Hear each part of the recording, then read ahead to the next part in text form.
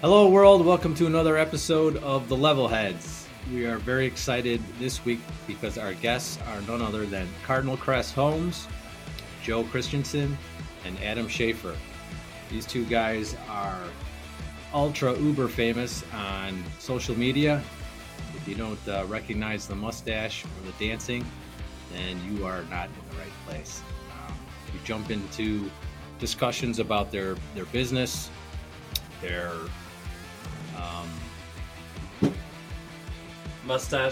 mustache, their dancing, and how their company culture. So, Zane, you can edit some of that shit out there. and touchdown Jesus. DJ Jim and Jamie on the mic. We here we are. I don't know how to intro this to me, man. Hello from the Levelheads podcast. We have a couple of guests here, Joe and Adam from Cardinal Crest out in it's Kansas City, right? Yes, sir. Out in Kansas City. So they are custom home builders, and we're super excited to get them to open up and tell us a little about themselves. How's it going, guys? It's going great. Coming back from IBS, a little hungover. That's from Still? work, from play, not actual hungover, but hungover from all the play time. And now we have to get, you know what I'm saying? Sure. It's Sure actually we been do. a busy week. It sucks. It sucks right now. There's just a lot of stuff going on. You'd miss a work a week, and then you come back to a good pile of work. So Yeah, it's never fun coming back from vacation when you're gone for a week. Everything It's piles not on top of vacation, you, Mike. right? That's work. Yeah. That's research and development. That's R&D. Sorry, yes. Networking. It's R&D right there. R&D, networking, you know, Networking. all the. Yeah, and we're writing that. Oh yeah, I we're was writing that slinging. off, Mike. Yeah.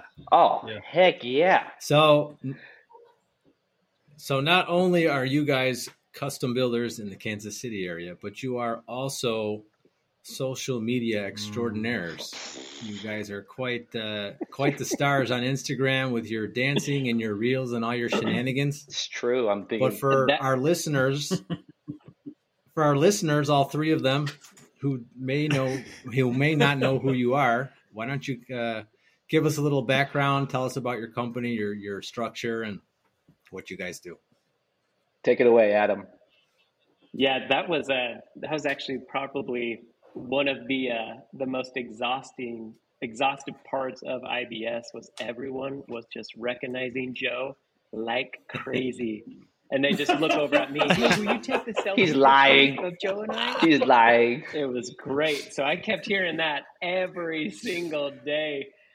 So it felt good though to support Shut Joe up. in that way and walk around. Let with it him. be known, It was Adam's awesome. the one who dances most of the time. So You need to grow out the stash. I think it's the stash is what it is. Yeah. Dude, well, I'm missing a little bit up top, so maybe the stash will help. Yeah, grow it out even longer then. So that way Yeah, for sure. it takes the attention off your head, right? Amen. For sure. So, any big takeaways from IBS? Anything interesting? yes, I would say. Yeah, To I grow need to grow my stash. stash. You know what? To skip over the bio. Sorry, Mike. Do you want me to start with bio or go with IBS? We'll go with. I'll go with the IBS question first. There you go. I think this time we were doing a lot of networking and meeting a lot of builders, and we probably only spent, I don't know, 3 hours looking at like booths because it's just too many, right? I think they said like, I saw the report. It was like 100,000 people there in Vegas between all the trade shows, and there was multiple trade shows going on, but they were all interconnected to home building or some type of construction. But we had a good time meeting a lot of different builders that we knew from social, and then we did connect with a couple of the products that we used a lot. Kind of met with those guys and some local reps, but we really didn't. We walked the floor for maybe 3 or 4 hours tops, and then we were most of the time just kind of connecting with other builders, Wow. which often like we're doing here. I would say it's one of the most beneficial parts is, getting those friendships and connecting with those people so that you can then later, if you have a question or something that you find yourself you need help with, you can easily feel comfortable calling them or texting them and saying, hey, what's going on? It was fun. It was fun, putting a face or a live human person in, real time, meeting them instead of just socially or over the internet. So, Yeah. So, do you sign autographs with your left hand or your right hand? Or which way do you sign the autographs? Let me answer that question. He signs with his right. with the right handle of the mustache. It's funny you brought that up because he actually did sign a couple name Come on. tags. Really? As a joke. These guys, people were the myth of a way. legend. No, it was like a joke. They were all, and then there is one builder. I won't say his name. If he listens to this, he'll know who he is. I literally signed somebody's chest, and you know what? Let me tell you, his pen. I'm gonna send it to you guys. His pen worked magically. I wish you guys wouldn't share that. I'm sorry. It hasn't come off my chest yet, but. But the guy's pen worked so well on the skin. I was like, what kind of pen is this? I was so impressed. Impressed. So it's a Sharpie. It's a Sharpie. It's never coming off. It was actually, I think, one of my favorite parts about IBS, to echo what Joe was saying about just that networking. Social media in and of itself, I feel like it's the platform for all of us to brag, right? Show our best side, show our coolest projects. And so being face to face with these builders and networking, it allows us the opportunity to bro down, take a step back from social media and talk about our imperfections, talk about what we can improve on. And I felt like that, for me, that was the best part of IBS, is to understand, not alone, dude, yeah. I'm not alone in this. Yeah. I'm struggling, you're struggling, let's give each other some pointers here. And that was incredible. And I really, really enjoyed that aspect of IBS. Like Joe, we didn't spend a whole lot of time walking and looking at all the cool products, and there's thousands of awesome products that are visible there. I was walking right next to Celebrity Joe the whole time, so we were able to bro down every day, constantly. I think it was because awesome. We did that. As you talked, That's go ahead. Sorry, I was going to say, as you were talking to all the other builders at IBS, did the discussion of like the current market or the feel of what 2023 is going to be like? Is it apprehensive? Are people gaining more confidence? What was the vibe from all the other builders in the other markets? I think that we got a wide range of different opinions. There is definitely a camp of very optimistic people who say, we're very optimistic. We feel like the custom market, the upper echelon of homes, high net individuals are going to continue to want to buy into this market, even though if it downturns into the economy. And we're kind of more, and then you'd find the other people, the middle ground, and that's kind of where we're at. We're kind of in the middle ground where I think we're optimistic, but we're seeing a real big uptick in leads right now. But frankly, last year, we quoted out and bid more jobs in the winter of 2022 than I have in years, but the conversion rate of those leads were horrible. Like nobody said yes. Us too. I mean, so us too. I was about to say that too. I'm not super optimistic like some of the people were, in a sense. I don't think we're out of the woods yet until I start seeing a massive amount of conversions. I still see people with a lot of sticker shock, still not realizing, what the prices are, and that they haven't they might be leveling off in certain areas, but other ones are still going up.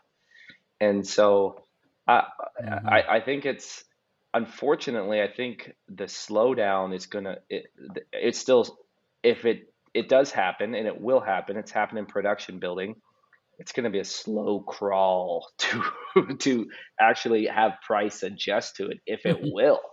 So there's other people who say it's awesome, and I think maybe their conversion story is different through clients, but ours has been we're still not out of the woods. We don't know yet. Now, ours is sticker shock as well. It's, we try to prep as much as we can up front so you don't end up doing work for free. But, and then you get to the stage where you tell them how much it is. And it's like, I didn't realize you were being honest about how everything is higher than it was. Right. That's ours. It's a big struggle. I think one thing that Yeah, inflation just doesn't happen at the grocery Right. store. Yeah.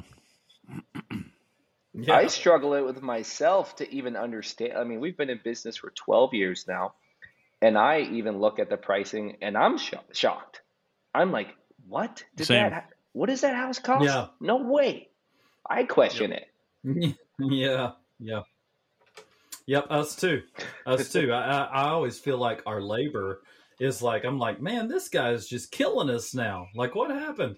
But then, you go back and look at it and you're like, well, I mean, it's not that much of a rate, he's about in line with what everybody else is doing, and, Right. yeah, we're struggling with the same things, man. I think too, a lot of the varying responses we were receiving about the market conditions from all these different builders had a lot to do with how young their company is. If they had just started, they had a different take on what the market was like. Honestly, like it seemed like all the individuals that we could say, like, and Joe and I, we're not in this league just quite yet, but it seemed there's a power with social media. It seemed like a lot of the guys that had a large following weren't struggling at all, and they have a significant backlog. And a lot of those guys too that have that higher status, I guess, from a social media standpoint, or a larger following, super high end custom homes. It seems like that's not slowing down by any means. And they've got a pretty significant backlog. All like the semi-custom builders, every single one of them had concern, and they're looking into remodels. Just trying to weather the storm. All of them are very much aware. Currently, right now, we have an insane amount of homes under production, but because we just have a significant backlog from the past 2 years, projects haven't been completing within the timeframes that they should be completing. And so all of those are going to be completing within the first half or so of this year. And then this latter half, what are we going to be doing really? There's, for us personally, it's all about remodels right now. We're getting high end, $500,000 plus remodels. And that's what's going to help us weather this storm, or the slowdown. Do you guys normally take, so when you do a remodel, I know for us, it's just not worth it unless it's a really big remodel. Is that you guys too, or are you doing pretty much everything to weather the storm? We have like a minimum price point that we're defining with clients on remodels. And for us, it does make sense to accept remodels that are in that 400,000 plus. It does make sense for us. I really like, I did watch, I watched, I guess, Joe's, your answering everybody's questions. And I did appreciate that you talked about how hard the last 2 years have been, because, I know it's said on, it's been written in articles everywhere, and lumber pricing has gone up and whatever. But I really appreciated that you said this has been a really difficult 2 years, because it doesn't matter what people read or what they see on the news or whatever. People don't seem to understand how difficult for all of us the last 2 years have been, not just for pricing, but for the availability of labor and materials and everything. I really appreciated that you said that. I mean, I have never seen, none of us have ever seen something so difficult in construction. Construction is No, already really no. hard, right? But it's our Yeah, absolutely. personalities allow us to maneuver through difficult conversations, difficult negotiations, problem solving. But it has been impossible at times when, a good contractor is really good at setting expectations, right? And like all we do is we Yeah. evaluate risk and we set expectations. Well, when you set an expectation 2 years ago that you could build a home in 15 months because it's a custom home or whatever it may be, and you were 2 years, I mean, what?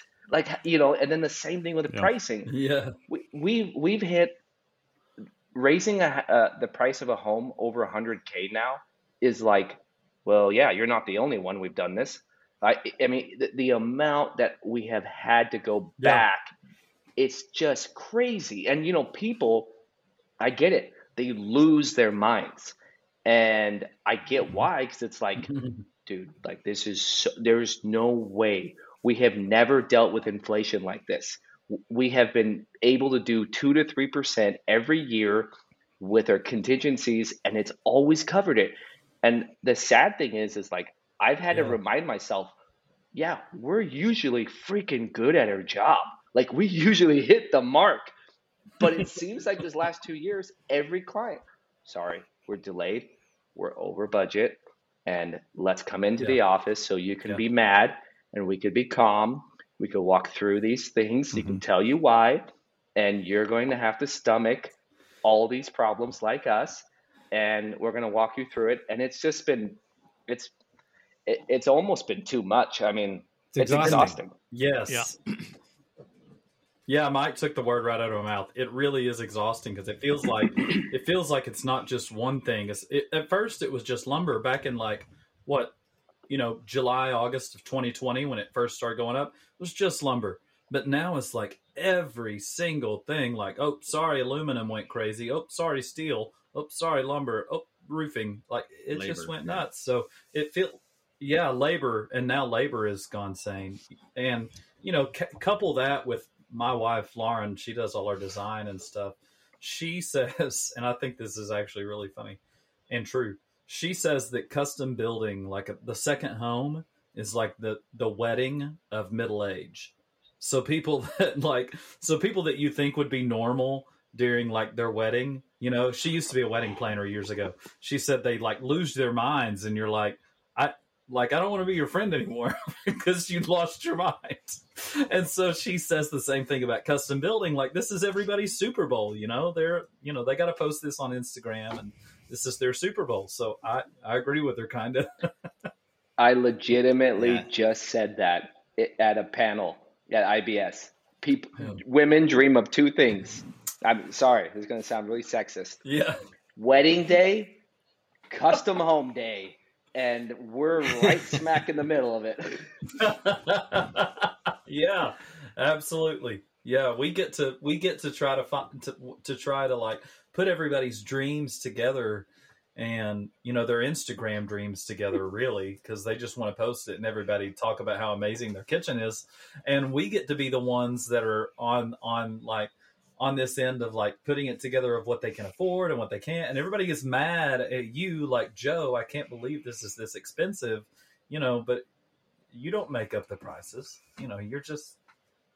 You're just the guy that's trying to put what they want into what they can afford, or what they, into that. And it has made it so extremely difficult for us. I don't know. It's a big coaching point for my PMs to explain to my guys to, you got to handle them with white gloves, because it's a very emotional endeavor for these clients. Yeah. It's a one-off. For us, it's just another bathroom drain body we're trying to find, right? So that's a big coaching point with my guys, is to stay calm. They're not mad at you. Right. They're just upset because, Yes. they're emotional. That's a big deal. It's the middle-aged wedding. Yeah. So that brings it's exactly that brings right. me to another topic I want to bring up with you guys. We're talking about residential construction and how emotional it is for our clients. You guys are having so much fun dealing with emotions, you decided to open up a commercial wing and dabble in commercial construction. Tell me about that. Jeez, you had to derail this conversation with that question? Oh gosh. Yeah.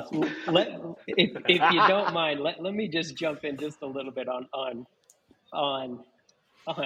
something before that, right? Like, yeah, the last 2 years, right, have been incredibly difficult.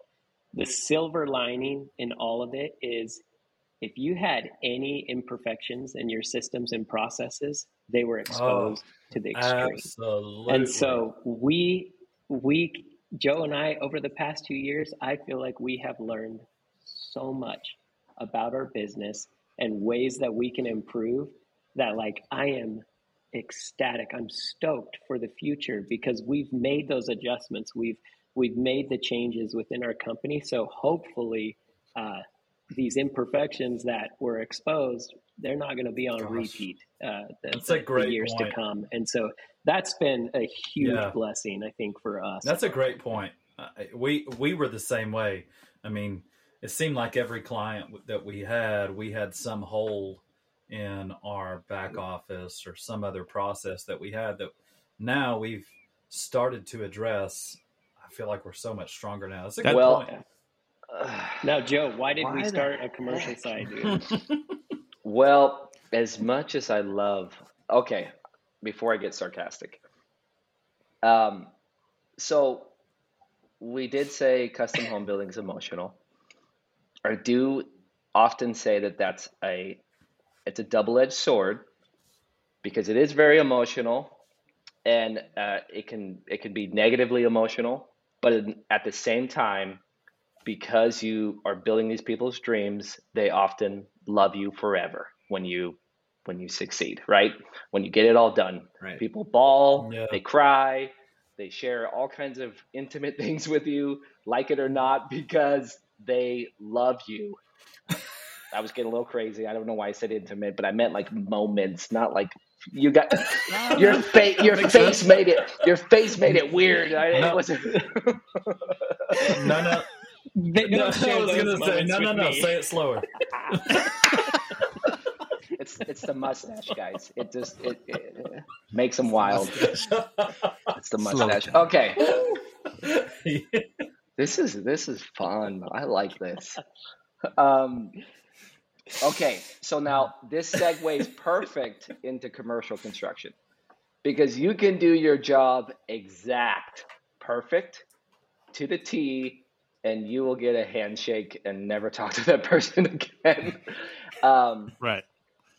and honestly, it's also some of the beauty of that. And we've been in Yeah. business for 12 years. To give a little recap, Adam and I are not from Kansas City. We moved to Kansas City to start Cardinal Crest Homes. And we were familiar with the area from family and friends. So we kind of did a market study and we moved here for a variety of reasons. And it's coming on almost 4 years ago, we decided, you know what? We would like to diversify a little bit and to get a commercial construction. We dabbled a little bit into it. We were able to do like a orthodontist dental TI big kind of remodel, and we kind of noticed those same things. It was very business, not as emotional. A lot of contract administration, a lot of contracts. It's very contractual because it's very litigious, and there's a little. It's ran so differently that we said, well, you know what, this is kind of interesting. Let's pursue this a little bit. And then we kind of got into the mindset of, you know what would be really cool is if we pursued this and started owning and developing some of our own real estate. And so that was kind of the crux of the commercial construction, is that we really wanted to. We would build these nice custom homes like you guys do, and we would sell it. Maybe it's $1 million home. And for these last 12 years, you build $1 million home. And if you built that 10 years ago, that home is almost $2 million. And whatever it may be, Yeah. and we were creating this crazy amount of value for these clients. And yeah, they paid us for it, but we really started to see like we're missing out at not being able to own real estate to take advantage of the tax code, to take advantage of appreciation, of all these different things. And so that was also part of that movement in the commercial that kind of helped us. The other thing I really love about commercial construction, that I do feel like owners of or developers of commercial construction really value the appropriate staffing on a job. Like I feel like on custom home building, often too much of us, and we do it ourselves, we have to thin out our staff to cover so many jobs, or we have to cover so many jobs. We're like, Yeah. it's like known in commercial construction. Nope, you need a full-time super, or at least, and maybe in another assistant. You need a laborer. You're going to have a full-time PM, and they're going to do the admin work. And because of that, they're able to do some of that, all the contracts, and so there's a lot of layers to it. But I believe it's like culturally known to be able to staff it appropriately. But with that, there's a lot of paperwork. There's a lot of processes. And I do love that every subcontractor will willfully sign a subcontractor agreement. I don't have that luxury all the time in custom home building. In commercial, Right. nobody Yeah. steps on a job without a contract and them signing that. Which do you prefer? Knowing both of these, which do you actually prefer? You put them on the Gonna spot now. hesitate You to put say them on the just because spot. you're gonna be afraid. No, Well, I'll let Adam. Listen, we're gonna have like two I people mean, listening to this stuff. the home site, that's what we're deeply passionate about, right? Like Joe and I, we started this company because we are passionate about building homes. That's where, Joe and I, we did meet in college. We met right before we got into the construction management program at BYU.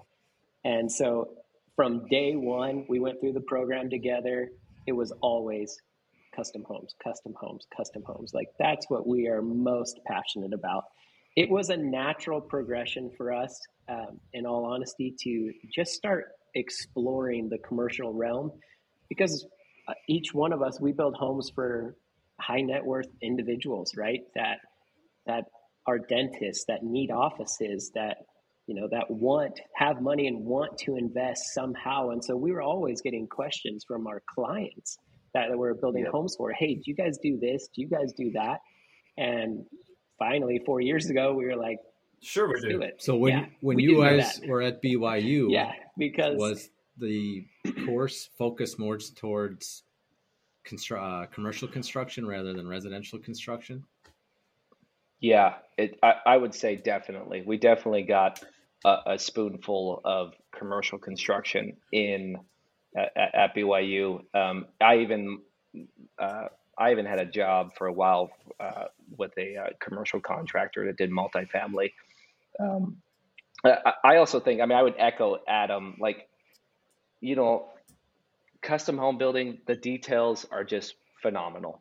And like the artistry in custom homes is unmatched. Even when you have some crazy millwork that's going to happen in commercial, and it might be in like some like foyer or some kind of entry point, it's going to go to a custom millwork shop, and it's going to be very process driven, contractually driven. And even though I won't lie, there's artistry that comes out of some amazing commercial projects, and we're not a huge commercial GC. I just feel like there's something that's unmatched on custom homes to deal with owner operators that execute at such a high level. And then you get that passion from them, you get the passion from the homeowner. And it's something that you can't replace in commercial. I don't know. Sorry. I don't. I just wanted to ask. I was going to ask where you guys met and all that stuff and how you got there. But coming from BYU, and you guys obviously talked. Did you guys just get together and decide where do we want to go? Did you have families? Did you have to convince both your families like this is what we're going to do, and you're going to follow us, and that's that? Because I've known how that would go with my wife. my wife, I know Adam has a similar scenario because we bro down every night about this when we moved to Kansas City. I pulled up to my brother's house in April of 2000, well, maybe it was sooner than that, April of 2011. And I was like, I turned to her and she's like just welting up. And I'm like, I'm going to go in. And she starts bawling like nonstop. And I'm just like speechless. I'm just like, what have I done? Do I leave you in here? Or do we talk about this? Or what? I know. And she can't even talk. She can't even talk. So I sit there for a little bit. And I'm like, I'm going to go in. And she's just like, and I'm like, okay. And I mean, Adam will fill you in on his. It was very brutal. I mean, we questioned our lives for the first couple of years. 2011 was the bottom of the housing market. If you look at the graphs, right, it was brutal. And I mean, we almost didn't make it many times. It's funny. I asked that because I had a very similar. I was working for a builder in Nashville where the market was just like exploding, but there was so much competition, and I have family here in Knoxville where I'm at, and it felt like if we're going to ever start our business, it's got to be in Knoxville, you know. So I go and I talk to my operations manager at the time about it, and he's like, "Man, that's a shame because I was just about to give you this big custom neighborhood that we're going to start in Brentwood, you know, like where all the country stars live." And you know, it was hard. It was hard to say no. You know, we really enjoyed Nashville, but you know, and my wife's family lives there, so I totally get it. Totally get it. We still talk about like, what if we lived here? What if we lived in Nashville? You know, I get it. You know, there's been many tears that have been shed over start that. at the bottom. I get it. There's only one place to go, right? For sure. Man. When do you go up? I'm asking for a friend. You know what's so funny? You just said that, You know, like the projection of our. I don't know if you guys have ever charted. I chart our like gross revenue and net and like what's been interesting for us over the years, and it's often because of reinvesting in our business. Like our chart, it goes up, but it's like up, down, up, down, up, down, up. It's like this. Yep. It's really funny how you can see how like, okay, reinvestment, then more up, more reinvestment, and a little more up. So anyway, sorry, I cut you off, Adam. Yeah. Yeah, no. No, it's unique, that up and down cycle that we're seeing. We can like directly, you know, Joe's saying reinvest in the company. We can directly link it to when we hire new people. And there's going through that training phase of, you know, these new individuals and how it takes time for them to, you know, or it takes our time away from doing our roles and responsibilities, training these individuals. So then maybe sales lack a little bit because we're trying to focus on training these new individuals within the company and whatnot. But that was interesting to make that correlation. Did you see Mike's eyebrows go up right there? Mike was like, I knew it. Like, it's got to just be me and Johnny. Can't hire anybody. Dude, Mike. Oh my gosh, Mike is the Lone Ranger out there. Him and Johnny. It's hard. I dread it. You know, there's pros and cons. I'm sure you guys have talked about it. There's so many pros and cons of both. Like, I mean, nobody's going to do it as well as you are. That's just, I hate to say it. Like, at least at the beginning, nobody's going to care as much as you are. Eventually, you find the right people and you get, I feel like Adam and I are finally getting good at hiring and firing. And we're finally finding people that are better than us and that are being put in the right role and that are believers. And now, but it has taken a long time, and we have been burned, and it's a totally different talent. Like, you know, building a home, being that business owner who can spot and procure talent of employees is something that I wasn't prepared for until we went through mean, we've been through 15 different people or so. After you go through Oh that my gosh. cycle, you start to realize, okay, like these are the signs and these are what people need to be trained on. This is what people need. This is the feedback they need. This is you start getting really processed. I lean back of that question about going to commercial construction, which is very processed, and we've always been very processed. But you start to realize, okay, there's a process for hiring, process for training, process for, and you get better and better at it. But the first people we hired, yeah, it wasn't good. So And probably Mike, how when many you hire PMs? somebody, I'm go going to be ahead. calling you for some consulting for sure. There's But how many PMs or superintendents do you guys have right now? I'll you go, Adam. So currently, just to echo on the hiring process, right? Like it's incredibly difficult to find the unicorns. There's unicorns out there that you can hire them and plug and play, and it's almost like you don't skip a beat. But those are definitely those are definitely unicorns. Um, with every one of our hires, I feel like what I've found out or what I've realized is it legit takes 2 to 3 years for that new hire to actually be dangerous. Yeah. Where I can completely step away from their role and I can gain that trust in those employees. So it's a significant investment when you're hiring people. It 100% takes 2 to 3 years for them to be incredible. Our current team on the residential side, we've got our pre-con staff. We design and draft all the homes that we build in-house. So it's Joe and myself. Joe's roles, sales, social media guru, and then he also heads up really our commercial side. Myself, I'm kind of chief of operations on the residential side. I'm in charge of kind of our pre-con team and then also the production team. On the pre-con staff, we've got an architectural designer who aids in drafting all the floor plans. We have an interior designer. We've got a selection specialist, client coordinator. We've got a full-time estimator. We've got an office manager and kind of an assistant office manager, helps with accounts payable.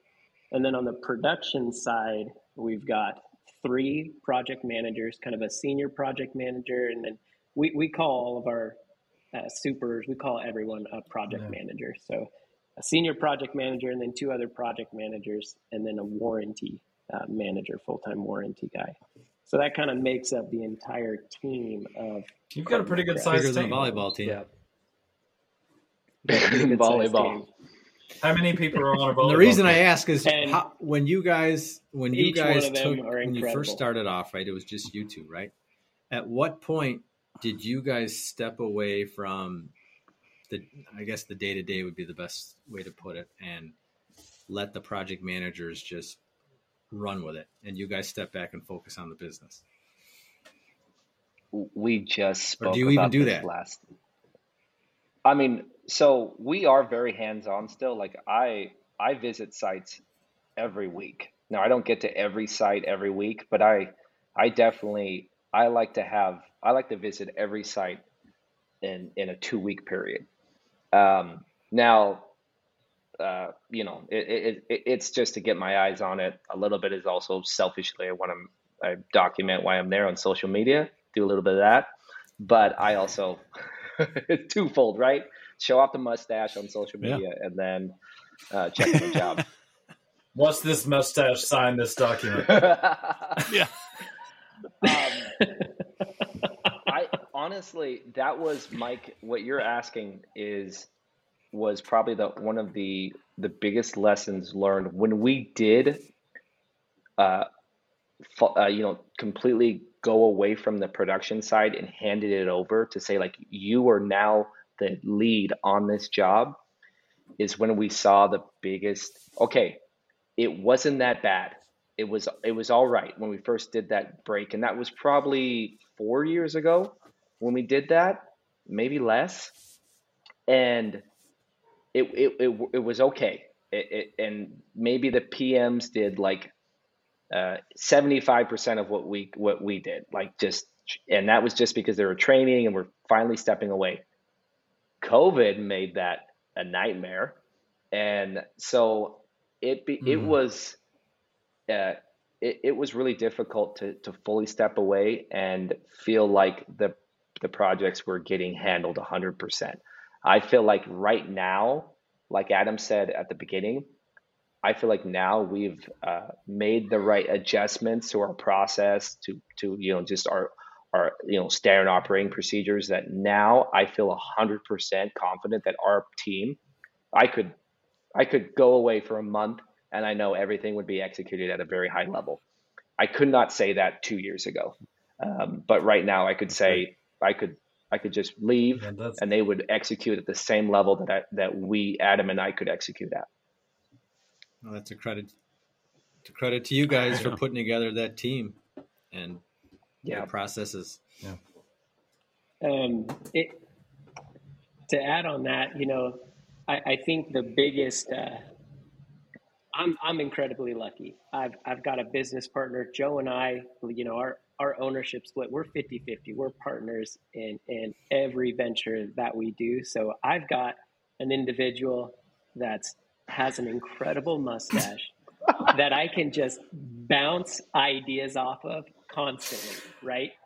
And so that also has its challenges with that, right? Where we might not agree on some decisions that we have to make from a business standpoint. Are you talking about Joe or Joe's mustache that you don't agree with? This getting serious. What it was no, but you have to have that. For Joe and I, it's like a companionship inventory of our emotions, what we like. It's a marriage. What we like and what we don't like doing within the business, and that's where like these first hires stemmed from. It's not, and I guess a better way to phrase that, not like and don't like, because if you don't like doing something, you're not going to be very good at it. So it's better to say, what am I good at and what am I not good at, right? And so that was the first thing. Joe and I, we were not very good at paying our subcontractors on time or doing the bookkeeping side of the business. So that was the first hire. We're going to get an office manager that's going to help with accounts payable, and then as everything starts progressing, it was like, hey, if we want to start scaling this, we're going to need help drafting, because before that, Joe and I, we were the draftsmen. We were designing all of our homes. Joe and I, we were picking all of the paint colors, all the tile selections, all the light fixtures for all of our homes. It was Joe and I we were the interior designers, we were the draftsmen, and we were project managing all of our projects. And so then, it started heavy on the pre-con just to help us with that load. And then it moved into project management. But it all stems and it all started from that companionship inventory. What are we good at? What are we not good at? And, Joe and I, we're the unicorns. We're good at everything. So just kidding. Just kidding. Oh, God. You're good at dancing. But he's good at dancing. Yeah, you're good at dancing. I mean, hips don't lie. And that little run that you did, the job site thing that you did, the jumping from material, that was really nimble. It's graceful. He's graceful. I appreciate that, man. And I feel that it's been raining in Knoxville for like a month now. So like I actually thought about that today. I was trying to like get up on a scaffolding, but I'm wearing I was in the office, so I had to run out there and check something, and I'm in my on clouds. So I was like, this is like that Cardinal Crest thing. Like I've got to hop over to this 2x6 hit all the stones, laying in the mud, and then jump on this scaffolding to go and check this beam placement. It's like real life Frogger. I thought about you. Real life Frogger. Yeah, I like it feels that. like that. Totally. Yeah.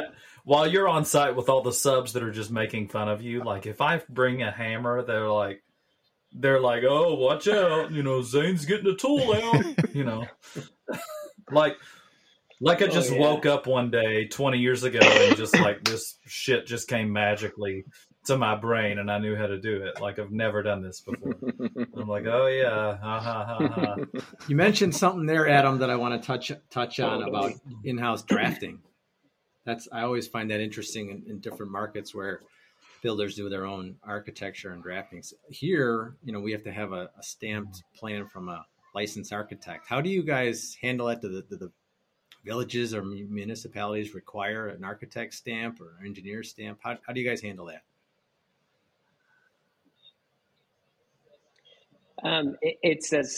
Honestly, it is as simple, right, as it doesn't need to have both the architectural stamp and the engineer stamp. We just need an engineer stamp.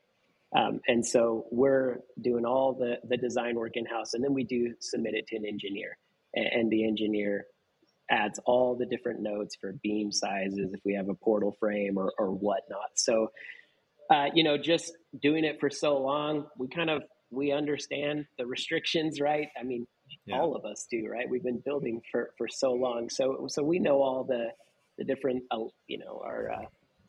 just the different variances and the different allowable loads for different materials that we're using. So we're pretty versed in the structural component of it. So we don't have to do crazy redesigns when it comes time to send our plans into engineering. Every once in a while we get caught and it's like, hey, you designed these windows too big. And if you do that, then we're going to have to add all this steel here. And so we bring the owners back into that conversation and ask them, hey, do you want to go this route? Is that something this route kind of idea? Sorry, is that something that's common in your marketplace, that all builders do in-house designs, or is that something that you maybe thought you had an edge on your competitors if you bring that in-house? I would say it kind of stemmed from Adam and I when we were at college. Both of us assistant taught the drafting class at BYU. I think Adam and I at one point, both of us asked ourselves, do we want to go to architectural school? And we ultimately wanted to build more. We liked that process more. And I definitely interviewed with architects and realized that's just not the path I desire. And I think Adam came to that same conclusion. And moving to a new market, when we came to Kansas City, we did feel like as we looked at the different builders and their offering, I'm from Las Vegas originally, lived there for 22 years. Adam's from Sacramento, California. We just had a different style. We didn't have the same Midwest style that people had here. And so it even helped more because we were like, you know what, we just want to bring a different a style that's here. We want to, and we know how to draft. We studied it in college. So, we started with the first home, and that one definitely got the most scrutiny. And we kind of just merged from there, drafting our own plans, getting better at it, bringing in different styles. And I think a lot of it too pushed us where we weren't from Kansas City, so we didn't know a lot of the architects around here. And honestly, we've been here for 12 years almost, and just in the last year have we had outside architects now approach us about houses. And so we are now doing work for them, and I feel like it's going great. I do feel like when we talk to them, we say, hey, we can really appreciate what they do and speak their language because we draft in that same program. We use Revit architecture. It's a robust architecture CAD system, and we speak that language. We know what it's like to draft a home or draw a home. And I've even, on the commercial side, I've even created a detail for an architect to say, let's do it this way. What do you think? And he appreciated it. He was like, hey, that saved me a ton of time. That makes more sense to build it that way. And I like your detail. That's good. So thank you. And he was cool. He was humble about it. I could see some guys being really mad that someone would do that. But I use the same program he used. And I would plus say. You have a mustache. You just seem and more plus the mustache helped. Yeah. Mustache commands respect. I mean, if you get a detail from a guy without a mustache, nah. He's like, thanks a lot, Matt. I mean, I'll this. ask you guys this. Would Andy Reid be the same NFL coach without a mustache? No. Amen. Done. No, 100% no. In the design phase, in the pre-con phase, how do you guys charge? And not getting too specific, but is it all hourly stuff, or is there like a to not exceed bid on that front end stuff? Dude, talk about a learning curve. That has been a challenge. Starting the company, that was our competitive edge. Being brand new to Kansas City, we're like, hey, you don't have to go to an outside architectural firm. You don't have to pay someone else. We'll do it all in house. And so for the first 5 years, right, maybe even longer, 6 years, while we were in business, we weren't charging for we were these losing money. services. We weren't charging for Yeah, interior I think we all go design through that. services. Yeah. We were losing money, and it's even it's still a challenge. We have this entire pre-con staff, and we're still figuring that out. I'm going to be completely honest with you. We're better at it. Where we're breaking even, Which is good. With those costs. It would be awesome. You're using it as a to competitive make a profit tool, on that. basically. And so, yeah. Well, And it's I think not that's just a competitive tool. totally. Sorry, Mike. I think the one thing I do like working with architects. I work with them every commercial job, and I value their experience and what they bring to the table. But I will say, like having an in-house staff that does the interior design and architecture, what's the synergy that happens? It's like it happens at lightning speed compared to send that RFI off, see when it comes back. Right. It's like it just falls into the abyss and it comes back in 2 weeks. Yeah, I'll 100% agree with that. We my first job in building was at a business that had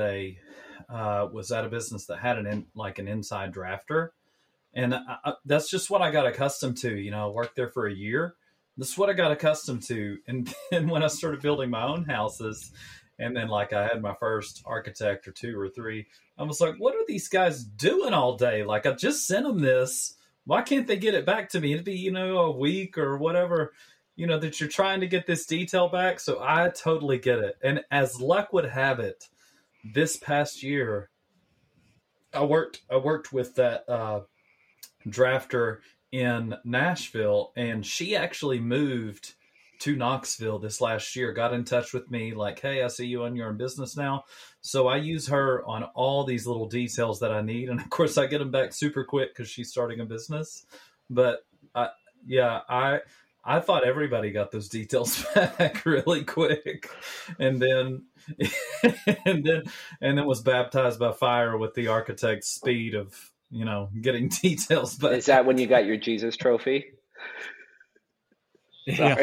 Mike, you missed this. For those of you just listening, Zane is holding up. For you just listening, a statue of touchdown. Touchdown Jesus. He's just here. Well, I like to call him High Five Jesus. So it was a good day. You just give him a high five. Oh. But back to the architect conversation. Segue back. I think it's great that you guys are starting to work with other local architects, and I'll tell you why. In our market, there's a few builders that took their architecture in-house, and I find that when you're playing in the high end, ultra high end market, the architects drive a lot of it, and they have a certain name and they have a certain level of prestige that the clients go after. And we found that some of our competitors, when they bring it in-house, actually handcuff themselves because, that architect that's working for that builder, he's not the top of his class, because if he was, he'd be out doing it on his own, right? That's right. Right? So those guys tend to have the better designs, and they attract the clients. So we found that they've kind of actually hurt themselves a little bit by not working with outside architects. Even though you have your in-house architects, that's great. but you have to stay open to using those outside architects, especially as your Mhm. product goes up in, I guess, stature or cost. And I see you guys are doing that, so that's awesome. But Yeah, just Well, scaling the business. Yeah. Yeah, you need more Right. yeah, more leads. I think there's two sides of it too, though. I think there's certain thoughts of like building your brand. You know what I mean? And your house is also your brand. So if you're building all the same style, if somebody can drive around town and look and say, that's a Greenside house, that's a Cardinal Crest house, without even looking at the sign in the yard or without looking at your social media, they just know, that's a Verdura construction. I think there's something to that as well. So I mean, I think there's another side to that too. But yeah, I agree with you that I think you're probably giving away some work at least, especially in that super high end market. Yeah. Well, and truthfully, I think we've kind of figured out um, what houses we do want to do design and what houses we do not. And I think that's where it's also come from. Like uh, the one that we're working with right now is an ultra modern house. That's like a lake house. And we don't design ultra modern. We have, but not like this. And they're better at it. They're really good. And to tell you the truth, if somebody came to me and said, yeah, Yeah. I've got a, $2-3 million ultra modern house, I would say, yeah, you should go talk to these guys. We work with them. They're really good. And I think as certain houses and like scale, this is going to get into another conversation, but the last 2 years, one of the biggest lessons that I think we've learned is, um, it almost escaped me what I was going to say, but our capacity, like capacity of design, capacity of emotion, of how much we can build and want to build. Like it has changed my mind Mm-hmm. on how much I want to build. And Yep. we came from saying we could build 20 homes a year starts to saying, I want to do 10 to 12 signature Cardinal Crest homes. And that's it. And we'll slot you after that. And you can wait. And if you want to go, move on down the road. I don't care. And it's fine. Yeah. And It's yeah. 100% us. And so that has also changed our. I feel like we could like hug it out. It's changed our whole mindset of even design. If we don't have the capacity, well, maybe your design is better for this other architect who's really good at this.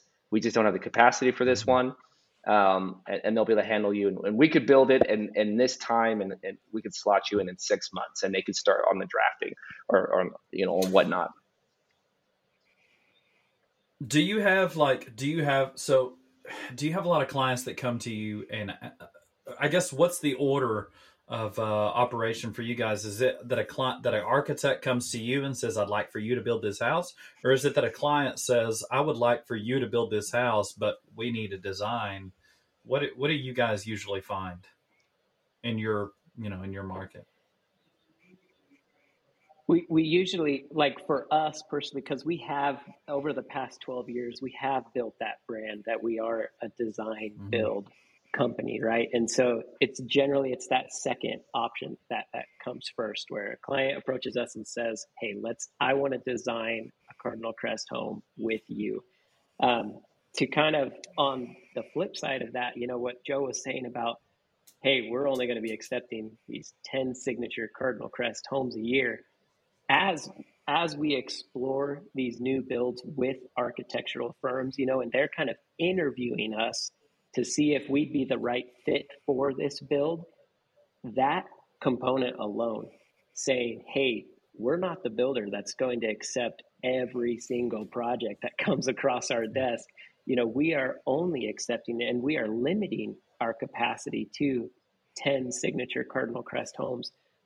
We have seen a ton of appreciation from these architects when we say that. And so we've used that kind of and we're noticing it with our clients as well. Potential new clients, we've seen that's a huge scarcity's good. ploy, Yeah, it is. for us to just say, this is what we're accepting, and it's 10 signature Cardinal Crest homes, and we're Well, not and going I to do feel like anymore. Mike. That's great. Obviously, there's. Go ahead. All I was going to add to that was, there's a reality to that, and we need to be at that 12 to 13 million a year, to make money. So these 10 signature Cardinal Crest homes, we got to be aware of the price point that these homes are hitting, and that's just the reality of that situation. So the homes that we're chasing, they got to be $1 million plus. Yeah. I think what helped that, well, not just COVID and our backlog and like all the projects getting so elongated that they're overlapping. But I know, Mike, you posted on your social, and you've talked about how much your client interaction with you go out to dinner with them and your rapport. And honestly, Adam and I had this conversation about like, listen, like that's you grow as a company, and you realize as a custom home builder, it's very hard. If you want to be truly custom, it's hard to do more than 10. 10's hard, but we've got to have 10 relationships, and those are intimate relationships. I'm going to use that word again. Don't get crazy with it. No. People, they want to know. Touchdown Jesus is in the room. People want to. He's watching. People want to know the owners. They want to be able to talk to you. They want to be able to text you. They want to be able to have a one-on-one conversation when they're feeling frustrated. They're okay. I have found that owners are okay with dealing with a superintendent or a PM. As long as he's performing well, they have no problem with that. And honestly, I do feel like it gives us a little bit of breathing room and a little bit of rapport when I do show up and I'm there for a milestone meeting, and the client's super excited that, oh, yep, Joe or Adam came to this milestone, and they're here, and it's fun and it's different than their other meetings. And so, but it's just really hard if you're going to go past that. For us, our capacity, we're including Adam and I on just the home side, we're 12. So 10 other employees and Adam and I. On the commercial side, we have 6 other employees. And we've just realized, unless you go into somewhat of a production style building or semi-custom, those people want to know you as well. And they want to have a relationship with you because it's their baby. It's their wedding. Yeah. Yep. I preach it's that. hard. Yep. I preach that hard all the time, and gotten in arguments about it before. I'm like, if you are building for me, if I hire a wealth management guy or an attorney or an accountant, I want to talk to the head guy. I don't want to talk to the peon. Yeah. And if I was buying, and the house is the biggest purchase anyone is going to make, they're going to want to talk to the boss at all times. That's a firm belief. That's how we hire our subs. Yeah. I like to see the primary working. Oh my God, the best subs are it's hard to get paperwork operators. out of him, but he's there. Yeah. True. It's true, and honestly, it's part of the. And you guys are. It's part of the fun. When you get to know the owners, you have a good rapport with them. It is part of it's part of what makes this job really rewarding. And we did lose that at a time when these jobs got so elongated and they overlapped so many times. Like, we kind of had to ask ourselves, what do we want? Does more mean more? Does more homes mean more money and more happiness? And the answer was a big fat no. Right. No. Yeah, we found ourselves asking that, just within the last 2 years. I totally get it. We're going the opposite direction. We're starting to build more custom specs instead of trying to take on less clients. And if it's going to be a client house, it's going to be somebody that's a really, really great fit. And we've turned down triple the amount that we've taken on just this past year. We've almost told everybody no. That's awesome. And I just keep taking everything that comes. Well, yeah, you've got to keep You've got to keep all of the northern. Hotel. You've got to keep all of the Pacific Northwest Hey, you need a new bathroom? employees. Hotel parking canopies. Hotel trellises. That's actually a moneymaker. Let me tell you. That's a good bit. That's a good one. You posted That's that my day, like I was commercial. laughing. I like it. Gotta make payroll. Gotta make payroll, baby. I mean, That's why I don't take hotel trellises. that is a challenge when you grow in staff. I mean, we say 10 or 12, but Adam, hinted to it. When you grow in staff, you do have to feed the beast. The double-edged sword of that is you have to feed the beast, but without us growing our staff, there's no way we could have started a commercial construction company. I mean, the commercial construction company this year has $46 million worth of projects going on right now. I mean, it has become a beast. Wow. Good for you guys. And there's no That is a beast. there's no way without being able to step away from the home side and have it self-sufficient. And so it's the double-edged sword is, you got to feed the beast, and there's going to be lulls, and you got to invest in your business. But ultimately, for us, it was we can start to actually develop real estate. I mean, I don't want to speak too much of this, but the tax code is literally written for real estate investment. When you get involved heavily into it, it's kind of a joke. No one taught that in construction management school. They don't teach you the secret that when you own your own real estate, the different tax advantages for it is just crazy. And so, as we've fallen into that, although it's a lot of work and it's a lot of, pressure to hire all these people and grow as a company, the advantages is to be able to not work inside the day-to-day operations and be bogged down, to be able to kind of dream a little bit. I mean, there's no way I could have dreamed about the things that Adam and I dreamed up without stepping away. I mean, wouldn't have had the gut to say, let's develop some apartments. Let's develop a retail strip center. Let's get some investors. Let's learn how to be a general partner and get limited partners. Let's learn how that structure works. Let's learn how pro formas work. Like, it just would be impossible. And so it takes a huge amount of investment, and it's a different side that I've grown to love. And I think it's creative in its own way. And I think, it's become an adventure of building something different as well. So you guys, 46 million is no joke. Difference.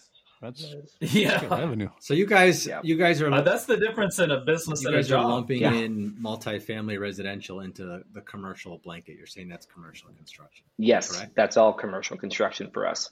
Yeah, I mean, it's the large. So we just in the commercial, division, we just finished up a dental office that was about $1 million.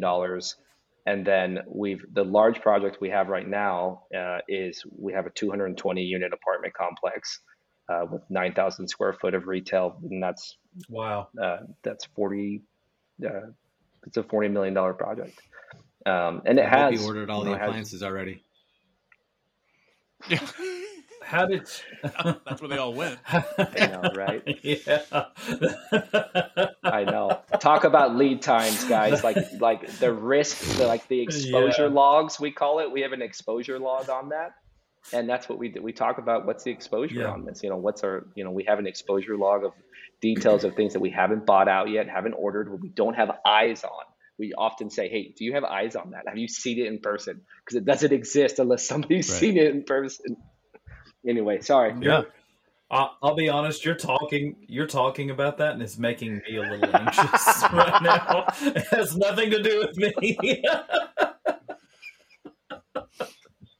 I'm there, buddy. We're all there. Oh shit, that's a lot. That's a lot. Yeah. That's a lot of ranges. Yeah, totally. No, how do you guys? I know that's kind of an emerging thing. I don't know if that's everywhere. That's an emerging thing for our market, is kind of those commercial on the bottom floor, and then living space above. Is that what you're talking about? Like that mixed use? Yeah. Is that what you're referring to? This project has a mixed use component. It's kind of a controversial thing for developers. They are often pushed into these mixed use by cities. And so cities will give certain incentives to developers and certain tax incentives to incentivize developments and a certain type of development. The problem is that not always do those mixed use perform as well as a standalone retail. So it has to be underwritten in a certain way. Like if you, I'm actually really involved in like real estate Twitter. I find a real big group that I like to follow. And there was a month of developers talking about mixed use like mistakes. Like, and everybody was posting their mixed use problem, and they're like, "Man, this isn't leasing right. This isn't. I got pushed into this." So the cities really like the idea, but you got to have the right spot to really make it work. How are you getting that? Like, is that someone bringing it to you, or is that you seeking that out? How are you coming across that work? Both. So we did a townhome apartment complex that had a mixed use component for a developer, and that was about an $8 million project. And we just finished that one up a couple months ago. It was 40,000 square feet of retail and townhome and apartment. And that was strictly for a developer, and we were just a GC. The larger project we're actually developing, so we're part owners. We're what we would call the general partners in that, and we've done a capital raise with limited partners to raise money. We did the development work on it, and we're also GCing that project, and so it gives us a couple levers to pull and some advantages to work out, in buyout and just budgeting. But it's a variety. We do GC work solely for architects and developers, and then we also develop and build our own. See, he's not just a pretty face. And you guys you guys sleep okay at night? And no, you're like you're both like slept in 4 years. You're both like you're both like, okay. Are you okay? Adam could answer that one. Oh gosh, I mean, if you would have talked to me a year ago, when we were getting financing for that job, that was a different story, or trying to secure financing. It's a unique thing, right? Like that's the whole reason any one of us is in business is we understand the risk involved in all of it, and I think we all, if we want to admit it or not, we don't enjoy the risk, but there's risk associated with our jobs every single day. And part of starting that commercial side too is we've built this residential team. We absolutely love each one of our employees. We love their families. And the only way that we felt that we could keep this team solid is to try and figure out ways where Joe and we could potentially pull our salaries out from the residential beast that we created to provide opportunities to promote from within. And so we took on the commercial beast, and now it's development, try and procure these properties so that we can develop them. I would say for us, it's almost, like a 5-year plan where we are focusing the majority of our time on the development side, and then allowing our current team on the residential side to accept more responsibility, and even on our commercial side, allowing our current team to accept more responsibility. Man, I feel like we could do a 2-parter on this one. Can I just come over? Can I come over? Bring Jesus with you. Yeah, I was gonna say I'll bring this guy. But I did have one question. So we kind of do this podcasting kind of we kind of do it in a 3-segment format. So we have like a work topic, a life segment, and then we just call it a wild card. And we just decide between the three of us who's going to take what. Mike is the work guy tonight because Mike is always the work guy because that's all Mike does, his work. And I'm the wild card guy for obvious reasons.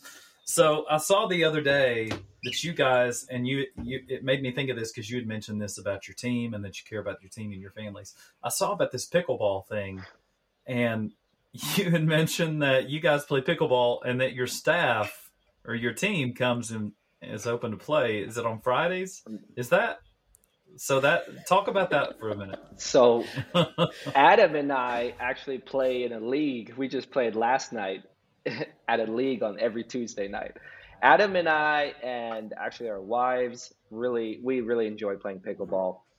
Down the street from our office, literally like less than a mile, there's a place called Chicken and Pickle. So it's a bar restaurant that has pickleball courts, indoor and outdoor pickleball courts, and there's multiple locations of this place. That's cool. And a couple of our project managers, they kind of it was really awesome. They knew we liked pickleball, and they said, "Hey, we booked some courts." This was 2 months ago or something like this. "Hey, we booked some courts. We want to play with you guys. We challenge you and Adam." And it was cool because they knew we were into that. Oh. And it was kind of honestly, Adam and I have had this talk recently. It was cool. I mean, just to say that they wanted to spend some time with us without talking about work and just relaxing. And they knew we were in the pickleball, so we were like, hell yeah, we're going to do this. We're going to kill you guys. And it was fun, and we played. And after that, I was like, Adam and I were like, we're going to book courts every Friday. And we told everybody, the commercial staff, we've told the home staff, 4:00 every Friday, drop what you're doing. You're going to go and, play pickleball. We eat. There's a bar there. And some people play, some people just drink and eat and have a good time. And you know what? It has reminded us how important it is to have conversations away from work where you don't have an obligation to talk about anything else. Everyone can just relax a little bit, because ultimately what we do is hard. And the more fun people can really, we live to work, but work to live at the same time. And if you're not enjoying what we're doing, we're spending 80% of our time at work. And it has turned into something really cool. It's been awesome. Well, that's what I was getting at. I think that's such a great thing to kind of build into your culture. And I think when you build into a culture as a team, you keep people around, and you guys have already got a great thing going, but I mean, that's even going to continue to build it. I think that's fantastic. And I thought more people should know about it. Oh, we don't do much pickleball. Chicken and pickle is the answer, huh? Chicken and pickle. The truth behind that, like we had, there was a point, right? Because company culture is huge. When we start hiring multiple individuals, there was a year where I planned an activity every single month, and it was, in my opinion, an awesome activity. He's a little bitter. Watch out! Here it comes.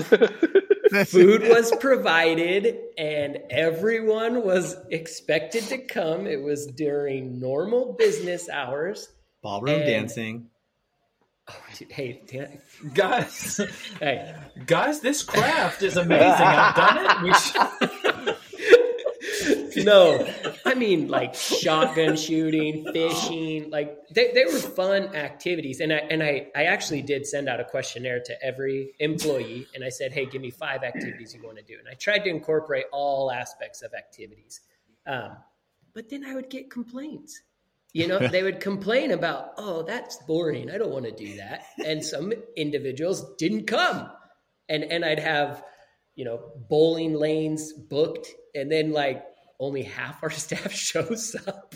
Right. So the pickleball being less than a mile away from our office, it just has simplified things, right? It did. Come, it's not a big deal. If you don't come, great, right? I felt like I was spending a lot of time planning these activities to try and build company morale. And then I was getting just a lot of complaints here and there because it wasn't what that particular individual wanted to do. And my whole staff, I'm very open with them. They all know that I was annoyed with them about this. So if they listen to this, they totally know.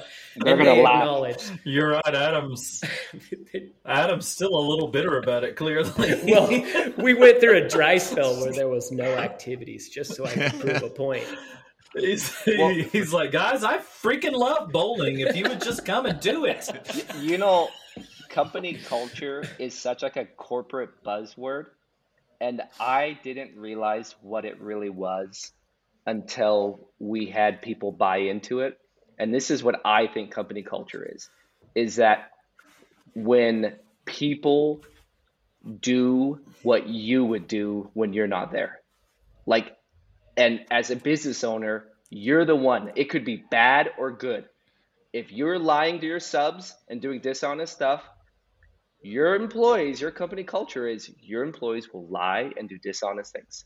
Right. If you always do the right thing, if you're nice and you have attention to detail and you care about your clients, your company culture will translate down, and all these little things, these activities, all the things you do for that eventually translates down that all your employees do what you do without you being there. And that's what it took me forever to really realize. Absolutely. That's what company culture is. It's from the top down, and when it really works well, it's like we're all the same people. We all are driving this ship together. And for some reason, it just took me forever to kind of like really see that until I saw people do the good and the bad and go, oh, that's what culture is. Yeah, that's actually a really good point. So much wisdom coming out of that mustache. What are they going to say about me? So much wisdom coming out of that bald guy. That's what they're going to say. No, it's in the dancing. It's all in the dancing. That guy's, I don't know what that guy's talking about, but he can really move. He sure is light-footed. Yeah. Nah, you had some good nuggets, Adam. You had some good nuggets. The mustache doesn't get all the credit. There you go. All right, guys. Maybe that does it for this episode. We're glad you guys came on. This was fun. This was super fun. I really feel like we could do it again. Probably could do it again. That was a good episode. Yeah. Cover some bases, This was really fun, honestly. It's got a lot to say. I've been on. We've been on a couple podcasts, and it was fun. You guys make it really fun. This was really just flowed really well. Yeah, it was fun. Well, Jamie wore a MAGA hat. I brought Jesus, and we brought the green side. We have a. There you go. Green you side's brought in all the the green. Yeah, then we've got the. Then you got the green side team. Do you guys know do you guys know how long I bitched before I got green side gear? And then I'm not joking. And then Mike sends me. And then Mike. Oh, that was good. And then Mike. Sweatband. No, I wish actually I'd wear that. Then Mike sends me a box. So my wife and I both a green side hat and a green side shirt, and then he sent me a tampon with it. That wasn't me. That was USD. That was just something got crossed in the mail. That wasn't me. Was I don't know was that branded as well? Yeah. Believe it or not. Believe it or not, that's what he hands out. That's what he hands out before the budget meeting. when your budget starts bleeding. That's it. Oh God! Hey, all right. That's the intro clip right there. That's the intro clip. You there it is. Yeah. Oh, gosh. There's your sizzler. What is it? A sizzle? Yeah, that's the sizzle. Jam and Jamie would know. That's it. Well, I owe some gear to Mike and the rest of you guys. Mike has been. I owe gear to Mike. We'll do some trading. We need to do some trading, and Mike, you'll get yours first. Don't worry. Yeah. Yes. Hey, we brought a ton of swag to IBS, and we were just giving it out. That's the way to do it. I feel like I've seen everybody with green side swag. Like, I don't even know. Like, are you just randomly sending it out? No, you can purchase it in all your local Dick's Sporting Goods. Yeah, we bought these. Is he sending it to people? Wait. He gave you? Wait a minute. That's good. That's great. All right. Oh man, guys, thanks for coming Thank on. you. This was a lot of fun. This was man. fun. It You was a guys are pleasure. always welcome back for round 2. We won't push Yeah. you, Love but it. if you want to come back Yep. on, we'll definitely have you guys on. We appreciate you Just coming on. let We're us just know. getting started. It's a new podcast, so the weight with which Cardinal Crest carries on social media, it should help us get out there a little bit. Sky's the limit. I can't. Would It's you, mostly if I post this, will you do a dance, Adam? Will you like make up a TikTok dance? There yes. you go. No problem. Like a level head? Yes, Yes. Adam No will. problem. You got a Level level head heads. TikTok dance, something. Yeah, there you go. I feel like it's got to be something like this. Something with a He touchdown. can do that. I've seen him do that on the big screen at the Royal Stadium. To tell you the truth, just that dance right there. All right, just that dance right here. That's Oh, real quick, who's your All right, pick wait for a the Super minute. Bowl? Like I have to ask. Yep. Are you course. kidding me? Why would you even ask that? Ugh. It's gonna be a tough Score game. Score prediction. Oh, take a guess, man. Take a guess. I don't know. It's It's gonna be 24-21 Chiefs. Yeah, I was gonna say Chiefs by. Wow, I'll say that's Chiefs closer by than I 3. thought you'd say. all right. It's gonna be a great game. I've actually got a root for the Eagles, just from a personal tie-in. So my wife's best friend from school, her husband is the tight ends coach for the Eagles. Cool. Which is That's pretty awesome. crazy. That is cool. Yeah, so I got a root for the Eagles, unfortunately, but I was in my heart. I'm actually hoping Mahomes gets another one. Yeah. Because I think he's magic. It'll be a tough game. It'll be good. All right, gentlemen. Well, awesome chatting. Thank you.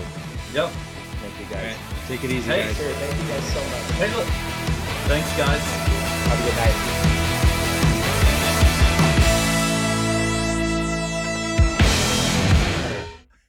I'll see you guys later. I can't hear you. Love you guys. They're out. Later.